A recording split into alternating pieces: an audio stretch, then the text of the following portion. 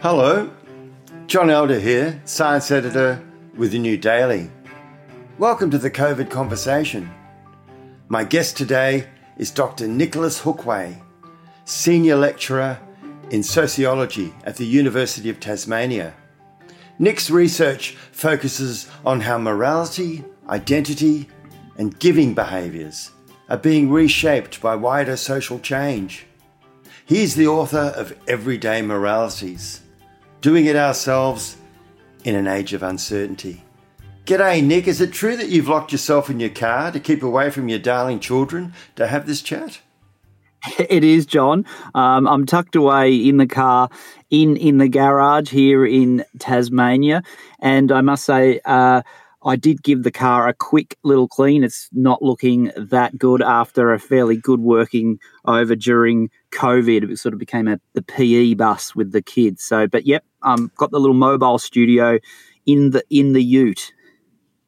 In the ute, goodness. I mean, I love the fact we have our children, then we do what we can to get away from them. But look, all right, at the beginning of your book, you write, "We are in a state of moral decline in the modern West, or so we're told.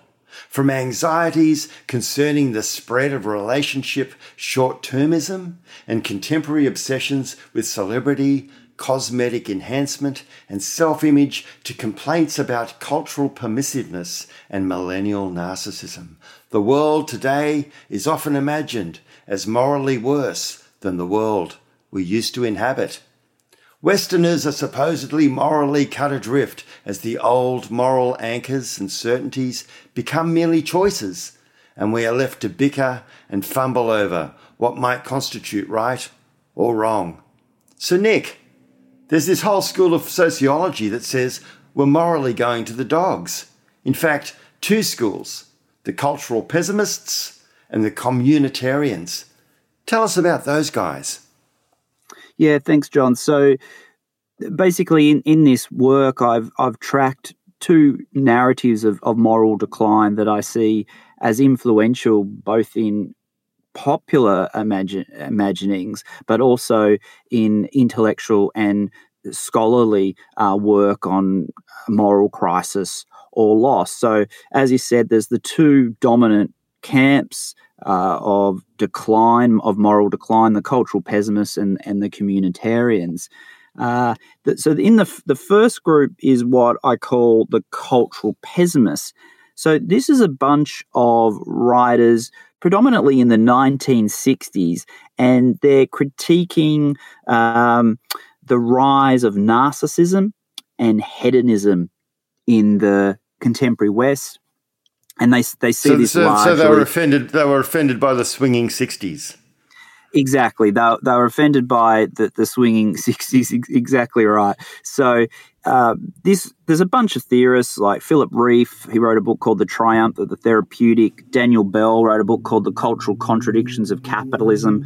And Christopher Lasch, which some of us might have heard of, wrote a book called The Culture of Narcissism. And the kind of unifying idea is that with the decline of religion and traditional forms of authority, Westerners have become narcissistic, uncaring, as they become absorbed with a culture that says the self is the centre of life, and that the kind of emerging therapeutic culture was part of that. So that's the kind of the first group, our cultural pessimists. And then we have the communitarians, and their key insight into understanding moral decline is really that the breakdown of community and an ensuing individualism has undermined a shared or common sense of moral culture, and importantly, a sense of responsibility towards others. I mean, did you have any sympathy for that position? Well, look, both perspectives, I think, tap some truths, and I think that we can, the idea that having a strong community life, a strong sense of connectedness with others, and moderating the more dangerous or cancerous effects of individualism is important. And I do share some sympathies with that critique. But I also, my kind of argument is that what these perspectives do is they ignore the importance that self can have, particularly ideas of emotion, of body, and how they can actually help us articulate and understand a moral position. And these critical accounts, they too often ignore the role of individual sources of authority, and they're very they're too quick to dismiss the role that kind of, say, a therapy culture can play in terms of, the world's not just about thou shalt nots, and the idea that morality relies on these vertical forms of authority. And if we don't have religion or we don't have strong community sources of morality, then it's all kind of just goes to the moral pack. Christopher Lasch has this famous quote about how, the problem with the modern West today is, everyone thinks that, the answer is, they'll find answers in getting in touch with their feelings, or eating healthy food, taking lessons in ballet or belly dancing. So there's this quote that Lasch has where he critiques these what he sees as narcissistic tendencies. And in my work, I've tried to argue, look, I can see that there's the potential for narcissism. And since the 60s and 70s, arguably our culture has become much more focused on ideas of self-development, self-growth, and the whole kind of psychological framing has become more and more important. You go into your local bookstore and you wander through the shelves, and you'll see, a whole self-help section, right, about how to find yourself, or how to put the I in the individual, or similarly titled books. And it's easy to be dismissive of these sorts of tendencies. Well, I guess if we pull back from the self-help book aspect a little bit, and I get the meaning.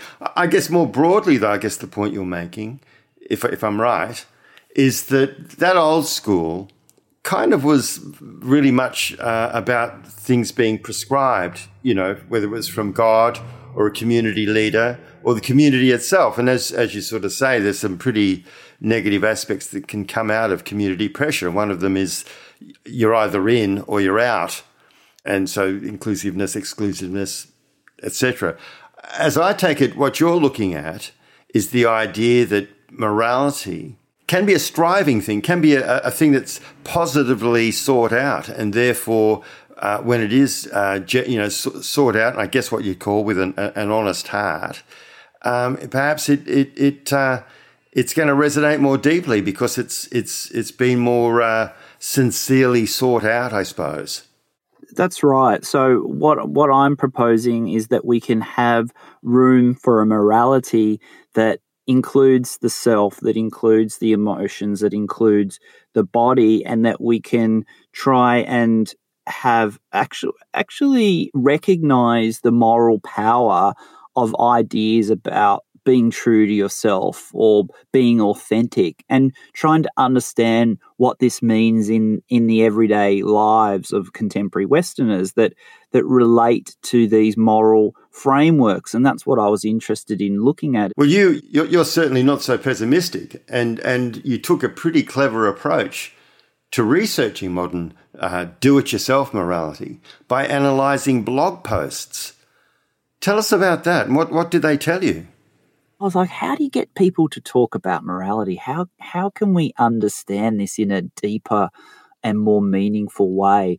And I thought about blog posts as a way of doing that, and looking particularly at how people understand their moral choices, how they write about moral choices. And when I was doing a lot of this work, it was when blogs were a very popular form of internet communication. It was kind of just as Facebook and some of the early Web 2.0 platforms were emerging, where we saw a type of internet communication that wasn't just kind of one way, but actually people that could, a type of media where people could create content. So blogs enabled a way into it, a way of looking at this idea of everyday morality, looking at the textures of morality through people's stories and their diaries. So in a way, I treated them as diaries.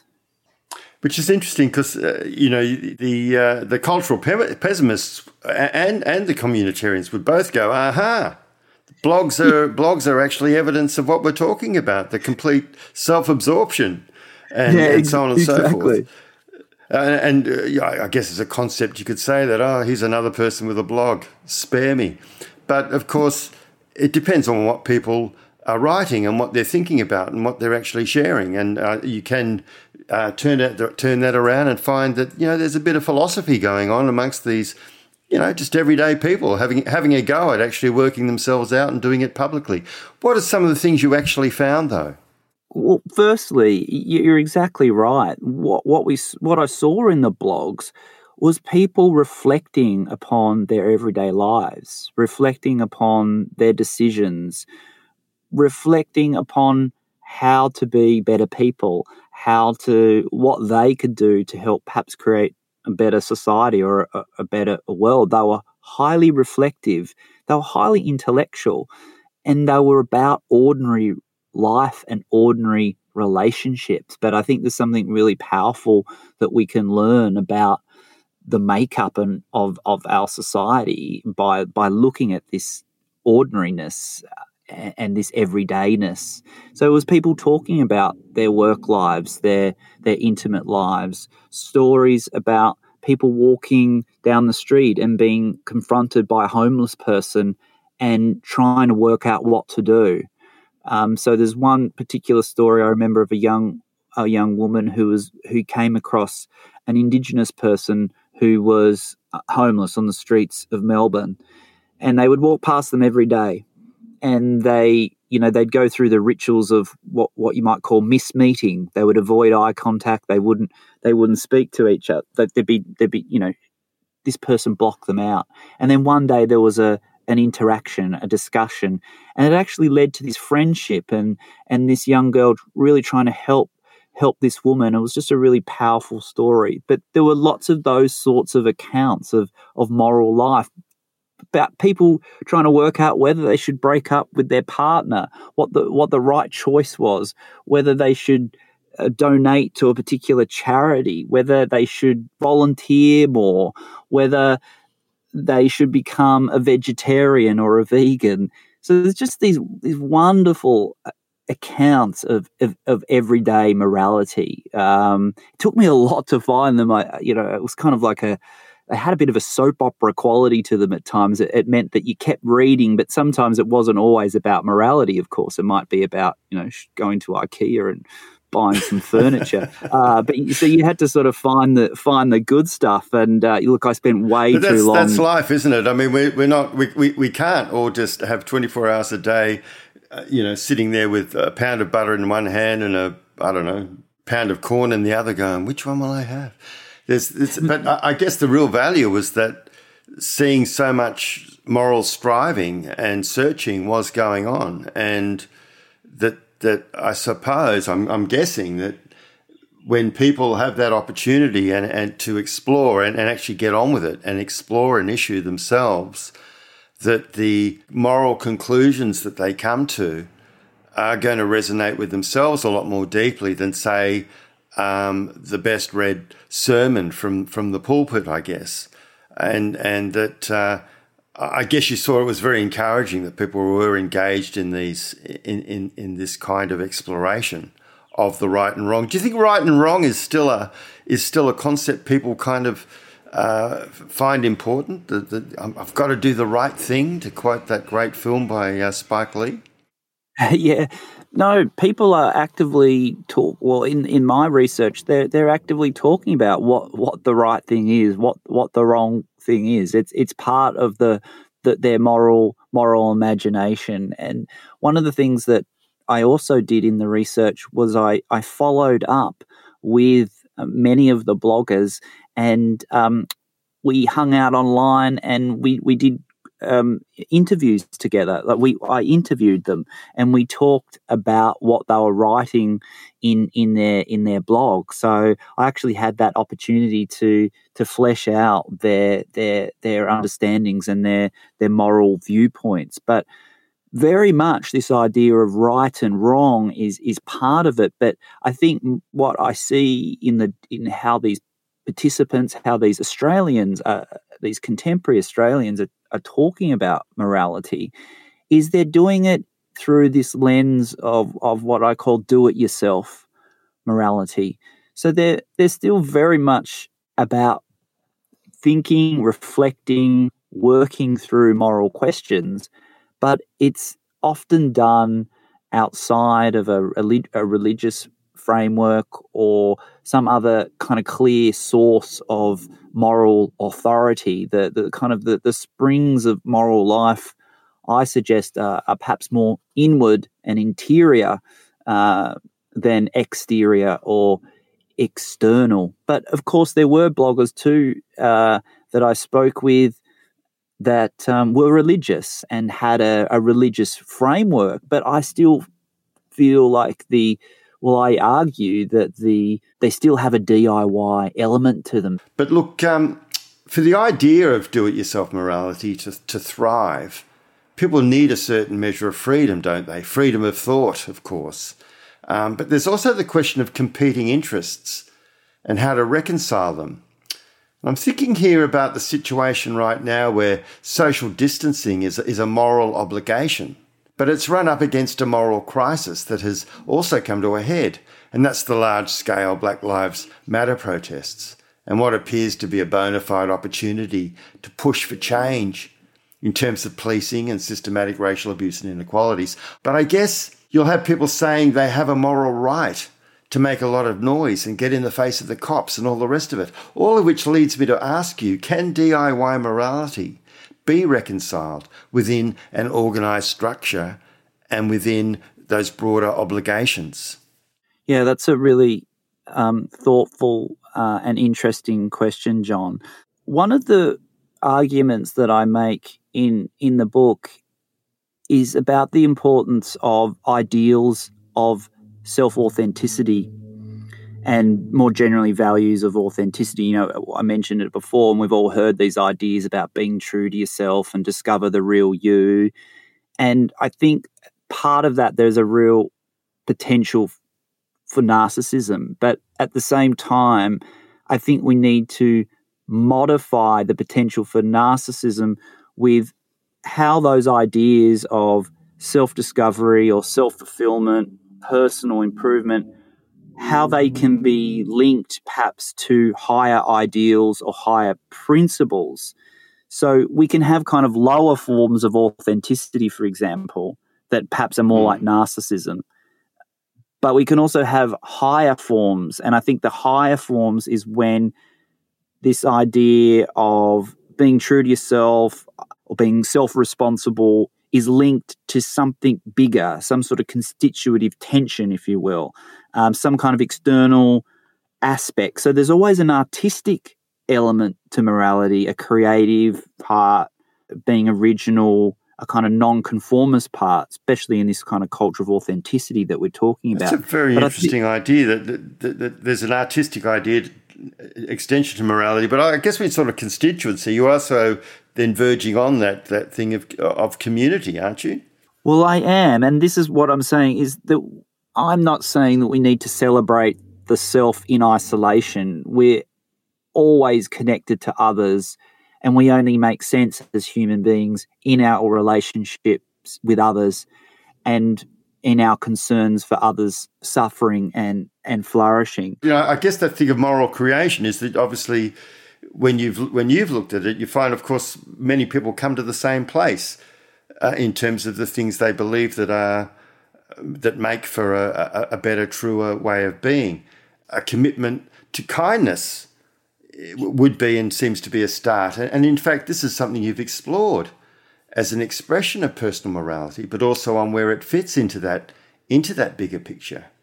In 2016, you and two colleagues published research that used the Australian Survey of Social Attitudes to assess the state and shape of contemporary moralities by asking how kind are Australians and how is its expression socially distributed and what are the motivations for kindness.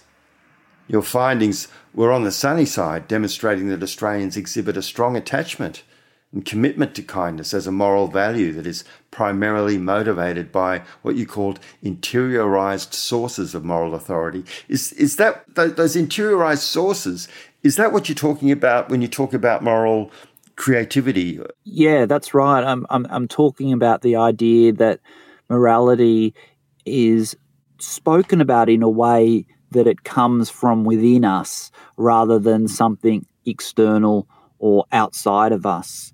And I think that I've mentioned, the authenticity stuff a bit, and that captures that idea of people often talk about this idea that they go with their gut, or they intuit what's right or wrong, or they develop a sense or feeling for what's right and wrong. Now, that's an interiorized source of morality. Of course, those feelings are socially bound. Our feelings about what is right and wrong don't come from, they also have a social and external source. So again, it's that kind of balancing act between the creative and artistic aspects, and then having some kind of external sources, or what the philosopher Charles Taylor calls having horizons of significance in which those interior ideals operate. And of course, from a psychological point of view, there's the subconscious working away with things that we learn and feel, and there's our self-preservation, which can then, because we're social animals, extend out. So there's that very animalistic basis of extending out to also be protecting of others. It's a very interesting and very complex idea, though. 2 years before that paper was published, your paper was published, I actually interviewed you about some of the early findings. And they were pretty complex and even paradoxical. On the one hand, the younger generation, those born since 1986, reported being kinder than older generations, notably to strangers. But they were less likely to think most Australians are kind, and in a separate analysis, only 11% of that younger generation agreed it was important to be kind to neighbours, compared with 58% of boomers. You had some ideas as to what was happening there, and it's certainly an interesting set of findings, I think. Yeah, this has been something that's really fascinated me and drives me along in a lot of the work that I do, is trying to unpack that tension and paradox that we found in that nationally representative survey on kindness in Australia, where as you said, we found that younger generations report engaging in acts of kindness more often than older generations, but are less likely than older generations to see most Australians as kind.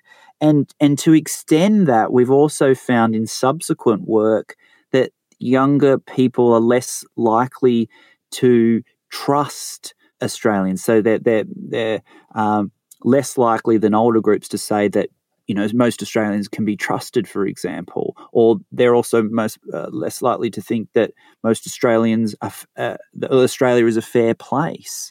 So that's really, really interesting, and we've been trying to understand why that's going on. One thing you'd said at the time to me was that there was a sort of an awareness, perhaps even a hyper-awareness of the world not necessarily being in itself a kind place or a safe place. And I suppose there were those tensions too between, the asylum seeker. Well, is it a debate? I mean, I don't know what you'd call it now. It's just been such a mess. But there's been a whole lot of messages that young people have grown up with that haven't really probably made them feel that they've been part of a fair place in relation to, say, asylum seekers and outsiders. And of course, everything that's occurred since 9/11 has probably also fed that uncertainty, not necessarily a fear of fundamental Islamic people, but just general conflict maybe. I'm not sure. Yeah, our attempts to try and explain this sociologically have kind of gone along the lines of why young people are feeling wider social transformation acutely in their lives. They have significant exposure to what we might say is an until further notice world, a world which seems more brutal, more harsh, where work, relationships become more uncertain, become more short-term, become less secure, that they build a life, as Dan Woodman would say, without the security and predictability that their boomer parents perhaps did. And that helps explain the one part of the paradox, that they feel that the world is less kind and is more harsh. But at the same time, why are they reporting? They seem to be more likely to say that they're kind to strangers, that they report acts of kindness at high levels. Now, there's all sorts of possible explanations for that. It might be about opportunity, for example, that they have more time to do it, or that they have different understandings of what kindness is. Of course, this is a survey, so people are still, though we give them some leads, they're still interpreting what kindness means. But maybe they just want to make the world a better place. Maybe because one thing that's also sat there is the internet, which on the one hand opens up a world of horrors. If you want to go and look at some just things that you can't get out of your mind, go to the internet. You'll see terrible things. On the other hand, rather stymied Arab Spring came out because people were talking to other and thinking, well, we've had enough. We want to make some change. So maybe, while there seems to be that tension, I'm just thinking, and obviously this isn't I'm not giving you a sociological answer here, but just that idea of those two tensions maybe work together. Well, the world isn't necessarily a kind of place, but I'm going to reach out, even if it is perhaps that person who's homeless, or even if it is someone that I know who is not feeling that great at the moment. So maybe I'll go and reach out to them and make yourself feel better about the world, because you made yourself feel better about yourself. I don't know. I like the analysis, John.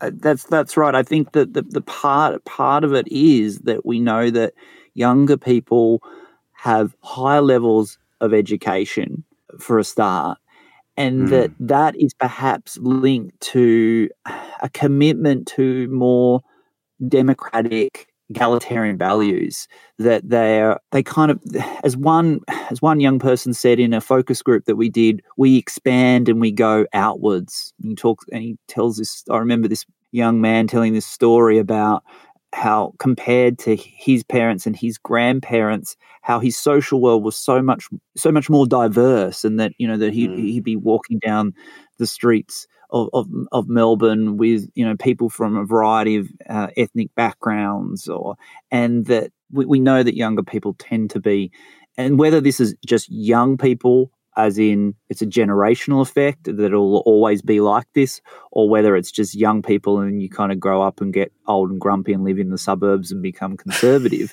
I'm not sure whether it's a sort of a life course thing or a generational thing. We sort of think that it might be a generational thing, that it's linked to these higher levels of education, this stronger attachment to these values of acceptance and greater tolerance. And I guess I do come across like a bit of a Pollyanna, but that does give me hope, thinking about the future in terms of that generation coming through and with that set of values. I and this is a long time ago, but I do remember that you'd be this very young person. When I say very young person, I'm still maybe late teens, which is still very young for me. And I remember meeting this fellow who's just wandering around. He was bearded. He was a bit older than I was. And he's this nice guy. He's from Seattle. And I was very fascinated. I was living in the western suburbs of Sydney by then. I took him home. And I said to him, he's going to stay with us for the night. Like I'd made this instant friendship with this fellow who wasn't sure where he was going to stay. I can't imagine I'd do that now. And I think there's that beautiful openness in young people that we kind of forget to stop and think about, that they do have that. And that's a great asset, I think, for young people. So if they think the world's a pretty shocking place, they've got something in the toolbox. And it is, I guess, kindness. I guess I was being kind to that guy 40-something years ago. So absolutely. Have you not been kind since, John? Look, I'm trying. Look, apparently kindness isn't just a virtue, Nick. It's good for us. Last year, you and I had a chat about a study from psychologists at Iowa University. In an experiment, they found that people improved their mood by simply walking around the neighbourhood and performing a few random acts of kindness and simply wishing well to strangers. They reckon you felt better in just 12 minutes. Is that your experience? And do you think it is a tonic just to do it? Absolutely, I do. I think, look, I've done enough radio segments on this, and often we do talk back, and we get people calling in to share their stories about being kind, whether often about receiving an act of kindness or a sort of random act of kindness. And many of those people support exactly what the science tells us, that giving acts, generosity, does make us feel better. And I'm sure that there's a neurochemical dimension to that. But also at a fundamental sociological level, I think it's about reaffirming our social bonds and emphasizing the importance of social connection. It creates this good feeling within us, and people often talk about the kind of contagious effects of kindness as well. And look, we see this empirically as well. It's almost like it has a snowballing effect. We know that people who volunteer are more likely to give their dollars to charity as well. So that there are these, I think, these kind of benefits that come from acts of kindness. But let's not make it just simply about the self either, about, I'm going to go and be kind because it will make myself feel better. And I don't think people do it in such an instrumental way.